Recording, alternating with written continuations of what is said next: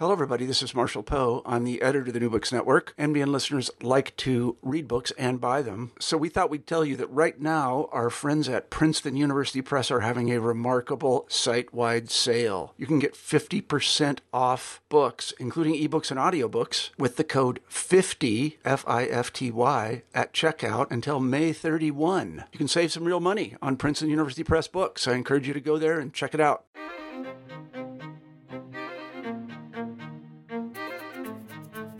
Welcome to New Books in Israel Studies, a podcast channel of the New Books Network.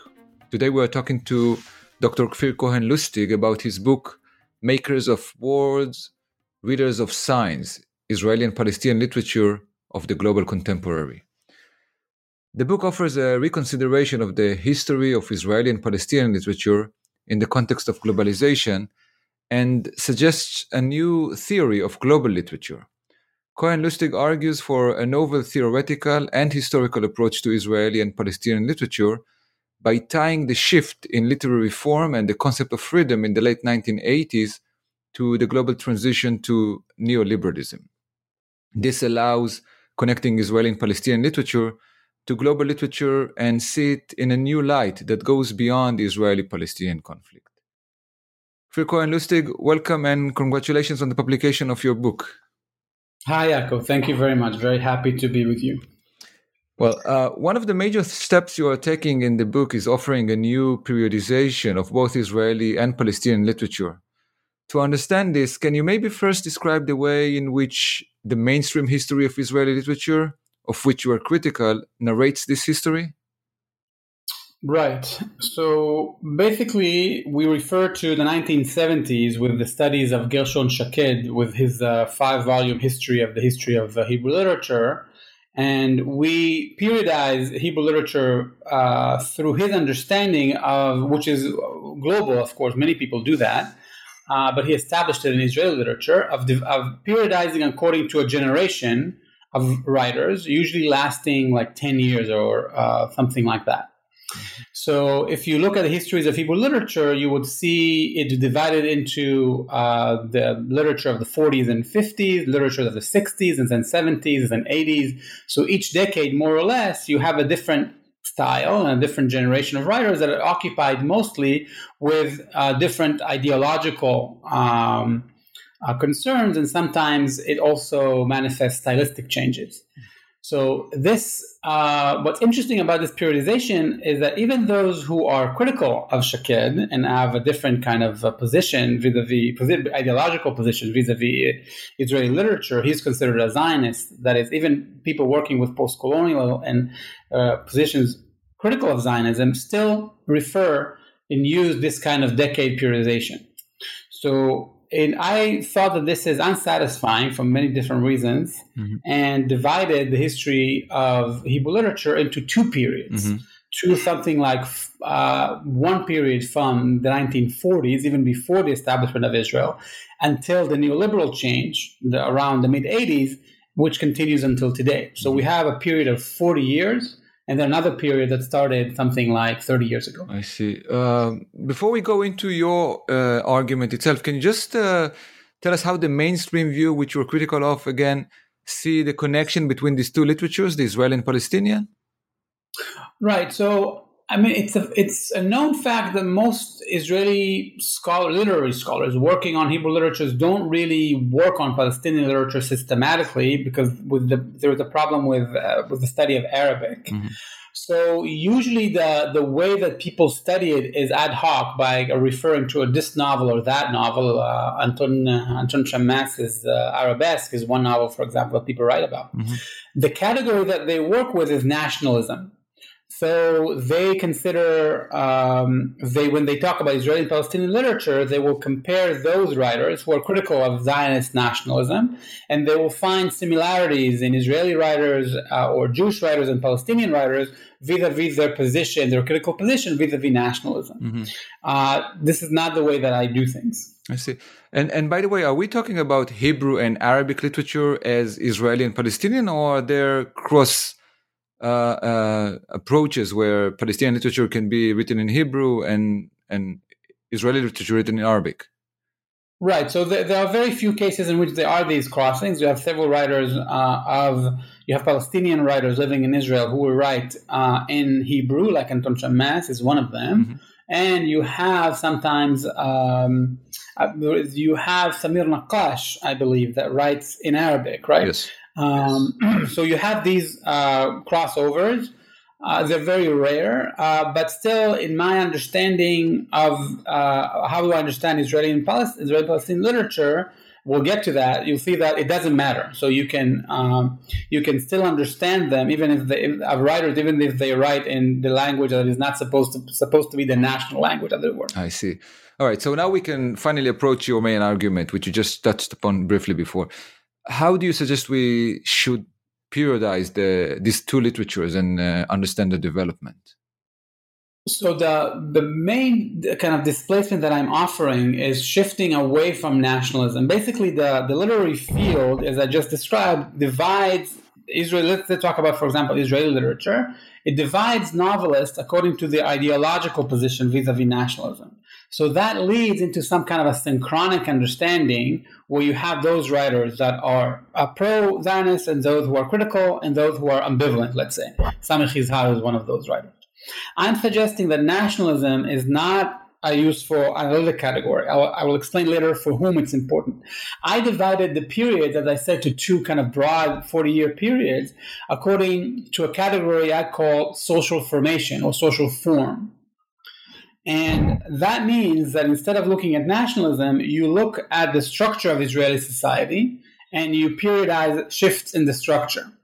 So the structure in Israeli literature began at the first period from the 1940s, even a bit earlier, to 85 is what I call the statist structure, in which you have a very strong top-down society that is ruled by Mapai, from people who say from colonial reasons, that imbricated the private and the public, and that the state itself kind of steers the economy, and there can be no serious kind of private sector that is not, and the economy is kind of directed from above.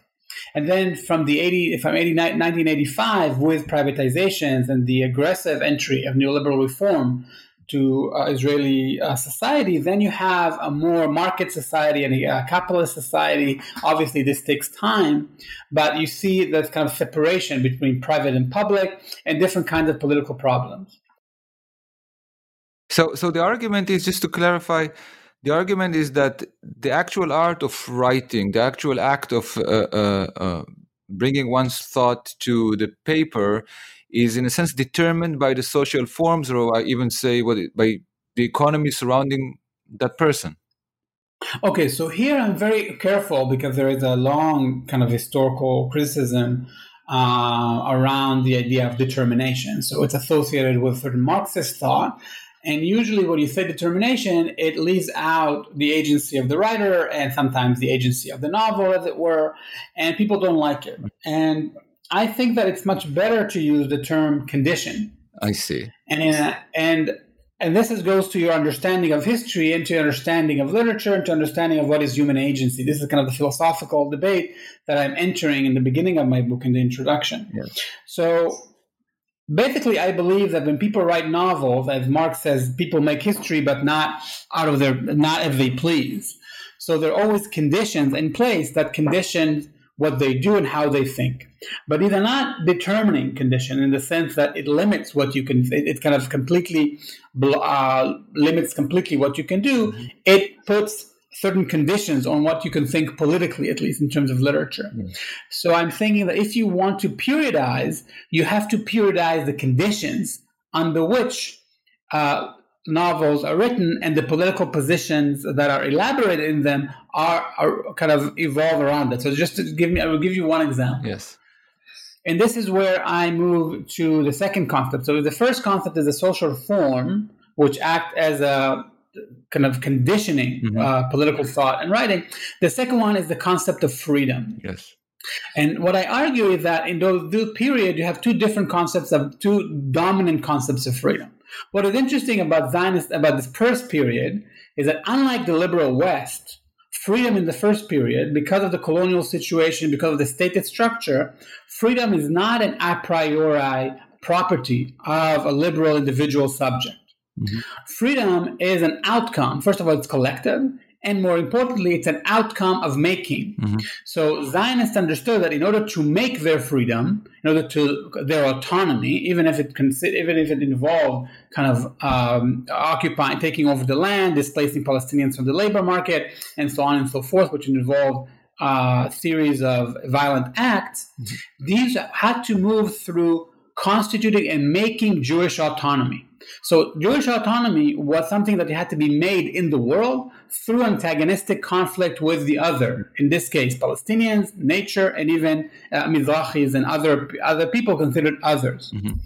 This would differentiate Israeli literature from other literatures, from Western literature in the time, which for whom freedom is a liberal aspect of the individual, meaning a ready-made property. Mm-hmm. Now, once you have this kind of concept of freedom as a dominant, you see, then you can differentiate positions in the field. So Zionist writers, who we associate with the Palmach generation or the generation of the 40s, is the generation that accepted this notion of freedom, and therefore their novels are usually constructed around a constitutive conflict between, you'd say, Jews and Arabs, or between different kinds of groups in Israel. Through freedom is supposed to be the result of that antagonism. But then you have more liberal and more humanist writers that are beginning to write more so in the 50s, but they exist from the beginning in 60s, like Aleph Bet Yeshua, Amos Oz, Amalia Kahana Karmon, and a host of others who are associated with the modernist stance in the 60s. What is interesting about them is not that they write simply in modernist styles, but they are trying to evolve and develop a different concept of freedom, which is a liberal one. Mm-hmm. Meaning they try to invent kind of a subject who is separated in a way from the political conditions that constitute Israeli society, and live kind of a private life, usually involves psychic states, kind of psychological states. Now, this is a known argument. What I'm saying, which is new, is that precisely because of this conditioning, because of the social structure not allowing you to develop this kind of freedom, it was not grounded in social real institutions, these writers had to develop a more abstract way of writing, meaning that they gain their liberal autonomy only by abstracting the individual from the conditions that make it what it is. And so this is kind of a new argument that allows me to say that in actuality, while other critics are saying that literature from the 60s is around the individual, is kind of preoccupied with individual kind of concerns, in fact, it was always a failed project. This individuality could not have evolved because of the historical conditions of what I call statism, or that we just described as a social structure that kind of keeps together the private and the public. I want to just press a little more on this question of the relations between the conditioning and the individual, or what some others would frame as an issue of identity. So just to make clear, to what degree does the personal history or the identity or the political views of the writer influence the way that he or she correspond with these formations or conditioning? For example, just to clarify my question, would we expect Shimon Balas in the 1940s to not accept the Zionist idea that liberation is through a collective Jewish antagonistic relations? Or in the second period post-neoliberalism, would we expect, let's say, leftist thinking writers to oppose the neoliberal obstruction of this subject?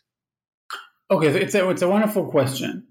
So if you take what's interesting about Shimon Balas is that you situate him in his time, and you're saying for him to the political position that he took in the first novel, he changed his position a little bit later on. Mm-hmm. So there, actually, his kind of style was predicated on the idea that freedom, Mizrahi freedom in this case, is also an object of making. It involves antagonism with, in the particular case of the Ma'abara, the transit camp, where usually Iraqi Jews had to form all kinds of political structures in order to gain their autonomy and to direct their lives. However, the problem that Ballas faced is that it is impossible for Mizrahi collectivity to pursue their kind of claims for freedom and autonomy, because they don't have, their conditions for freedom is not really existing yet, meaning he did not choose an outright struggle, let's say like Palestinians do, right? So for him, the political solution, right, was the only political solution available was to opt for some kind of an election where you have a democratic process, as it were, and then Mizrahi Jews, usually Iraqi Jews, somehow elect and produce democratic institutions that can then integrate into the state and claim their kind of more liberal, progressive rights. So for Ballas, he will be conditioned by the fact that although he advances a political position that differs from many Ashkenazi writers, he still is conditioned by the fact that there is no separate Mizrahi collective that can constitute separately its own living conditions like the Palestinian would try to do. So this is how the social structure conditions what you can think and what political kind of solutions you can offer. Now, if you move to the 80s, what's happening there is you have now a more dominant liberal kind of conception of freedom, which here freedom is no longer something to be made. Freedom is first individualistic, and it's a ready-made property of the subject, where you see a separation of the private and the public. Now, those writers, what's interesting about them, that resist neoliberalism, because there are no collective kind of figurations of people who resist neoliberalism, but only individualist one. What you have usually is a kind of an individual who then crosses these political positions that he faces, and instead of changing them, he or she, usually the character, usually maps them and tells you these are the conditions in which we live.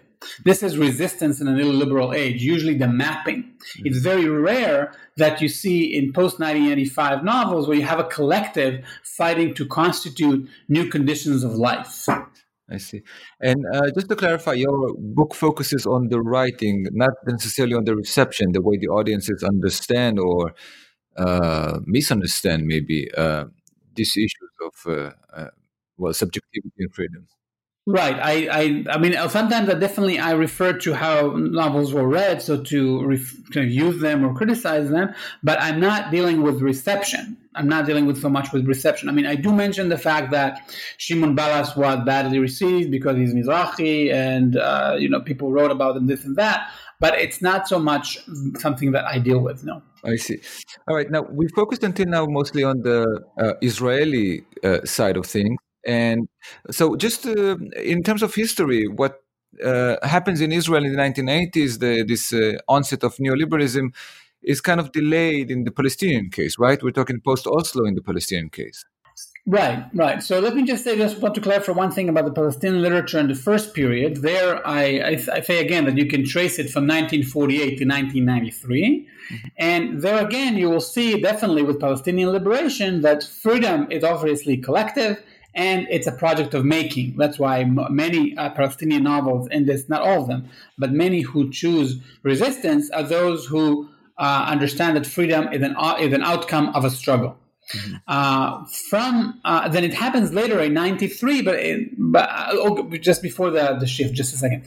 So this allows me, by the way, to show that although Israeli and Palestinian literature are very different from one another, they still have the same concept of freedom. Yes. Meaning for both of them, despite their different nationalities and despite their different conditions, they have the same concept of freedom, which sometimes is not obvious to literary critics. Now, you asked why the delayed in the Palestinian case. I believe that the entry of neoliberalism was simply, it was not, in Israel, it came about with a particular kind of economic crisis that allowed politicians and economists and American advisors to kind of advise and bring forward a different economic plan. And with Palestine, it was entering through the Oslo peace agreement. So it's an accident of history why this happened exactly there. It begins there, obviously. It's not you don't turn a switch. It just begins in 93, because then it comes with all kinds of stipulation of the peace process. I see. Now, two terms that are peppered throughout our discussion and are still left somewhat, how would I say, abstract, are globalization and neoliberalism. Can you maybe explain what you mean when you use these terms? What do they signify? Yes. So there are several ways to talk about globalization. So let me just kind of make three distinctions. Basically, there are those people who argue that you can take globalization like Andre Guden Frank 5,000 years earlier, and people always traded commodities between and across the world. And if you follow immigration, you can situate it very early on in human history. And some people will say that globalization can begin only, let's say, seriously from the 16th century, and then maybe at the end of the 19th century, and maybe later on. So people sometimes talk about waves of globalization when they mention by it. What they mention by it is usually the connectivity between different places around the world, moving through trade and immigration. I chose a different way to understand globalization as something far recent.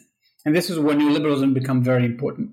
So by neoliberalism, I talk about a particular historical moment, a stage of late capitalism, in which if you had, up until the 1970s, especially from the 1945 and 1970s, you had in the Western world a Keynesian model that allows the state to kind of pursue substantial social and political ends that are not necessarily subordinated to the market and to the value principle or the profit principle. With neoliberalism, you see a shift towards a social structure that we used to say that that kind of attacks the state, although the state is, of course, very operative in neoliberalism. What neoliberalism does is that it subordinates substantive social and political ends to the principle of profit.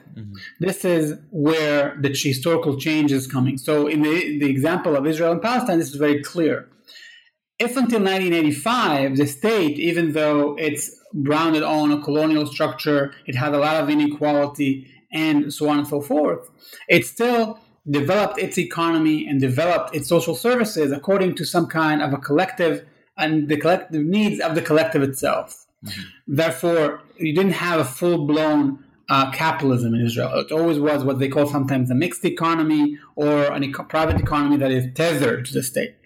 From 85 onwards, you see more and more that such kind of collective, substantial political concerns are now subordinated to stipulations from the market. If it's not profitable, they cannot invest. So decisions about establishing factories, importing or exporting certain things will no longer be necessarily tied to some collective concerns. You see this obviously in Palestine as well. So by neoliberal globalization, this is how I qualify globalization, it's something specific for me that starts in the 1970s, where you see a shift and the subordinate of this kind of shift that I'm talking about that is happening in more and more places all over the world. I see. And now, this provides you with a basis for a new theory of global literature. Can you please explain the term and your argument in this regard? Right. So in the current scholarship, people work with the term world literature. And there, people in the humanities, I will talk mostly about literary scholars, what they do in order to show that literature should not simply be understood in national terms, they show how literary forms such as realism and modernism travel around the world, and these forms are domesticated. So you have a certain Balzacian realism that arrives in Brazil, and then Brazilian literature imports these kind of forms and changes accordingly. But because Brazil is different from France, then you have the domestication of the form because it does not fit exactly with the Western form. The same thing in Israeli modernism in the 60s. You borrow certain modernist forms from France and from England and from the United States, like Aref Beit Yeshua borrows from Faulkner, and Yeshayahu Cohen borrows from Rogrier in France. So you have a movement of literary form that is domesticated because the life in Israel and life in France are different. However, I work with a concept of global literature, in which allows me to say that I'm not so much interested in the circulation of forms, because what happens from the 1970s onwards, what you see is that social forms themselves travel. That is to say, now life in Brazil and life in the US and life in Israel, life in Palestine although not identical, begin to have similar, what I call equivalent social conditions, meaning the separation of the private and the public, the emergence of a liberal subject, and all kinds of other characteristics that I talk about. If this is the case, then all of a sudden you can talk about a global world that is, though different locally, still shares certain abstract conditions. This allows you to see similarities between Brazilian, Israeli, Palestinian, Moroccan, Nigerian literature, although they are not in touch with one another. They still will exhibit similar literary forms or similar political problems that they obviously solve locally, but they still contend with similar global issues. I see. Fascinating. Can I ask you now to please go beyond the boundaries of what your book is immediately about and suggest how your argument helps us understand the current makeup of Israeli and Palestinian realities? That's interesting. Yeah. Well, I will be more careful here because this is not the immediate kind of field of my research. Obviously, my research is interdisciplinary, so I do have to read these kind of accounts. So my sense is how I understand the liberal changes in Israel and Palestine is that more and more, we'll talk about for a second in Israel, more and more you have the sense of a population that is more and more separated from the political conditions that make it what it is. So this is kind of counterintuitive to how people think about Israel, because they think that politics is very much on the surface. You have people talk about politics all the time in the news, in cafes, and then you have sometimes attacks on Israel, so people experience these things and they believe that their lives are political. My argument is that because of this neoliberal separation of the private and the public, people first and foremost experience their lives as private lives. And then politics enters into their lives as something which is external to them, something that is alien to them, something that interrupts their lives. And this is the conditions more and more, obviously not in Gaza, but in Ramallah, you can start seeing this as well. And obviously with Palestinians living abroad in other places. But you can start talking about Palestinian kind of lives who, even despite the certain limitations of the occupation, still can lead lives that are separated from the political, and the political simply influences them, kind of intervenes in their lives, but they still live a private kind of life. This is obviously not as clear-cut in Palestine as it is in Israel. What this means is that it's very difficult to develop politics and kind of political campaigns, as you can see the struggling left in Israel as well. That it's very difficult to mobilize people because they first and foremost live private lives. So this is how my book kind of talks about the broader problems of the Israeli and Palestinian society. And where do you see neoliberalism heading in the Israeli context right now? My sense is that in the absence of any serious counter movement, you will see neoliberalism deepening in both Israel and Palestine, because the problem is we know that the liberal left all over the world, or in many parts of the world at least, is acquiescing to the neoliberal ideology while trying in some ways to kind of make it more moderate. But the left has yet to offer a substantial kind of alternatives. You see this beginning a little bit in England and beginning a little bit in Israel with some kind of socialist idea that are coming up. And it's a big question whether these socialist ideas will have a hold in kind of going back to a more maybe updated version of the welfare state. But absent of these kind of campaigns, you will see neoliberalism deepening. All right, Dr. Cohen-Lustig, we've taken a lot of your time. Can you tell us in closing what project or maybe projects you are currently working on? Yes. Well, I would be very interested in extending the study from Israel and Palestine to other parts of the world. So my second book will talk about specifically ethnic subject in Israel and France. So I will work on Mizrahi literature and French-Algerian literature or North African literature in France.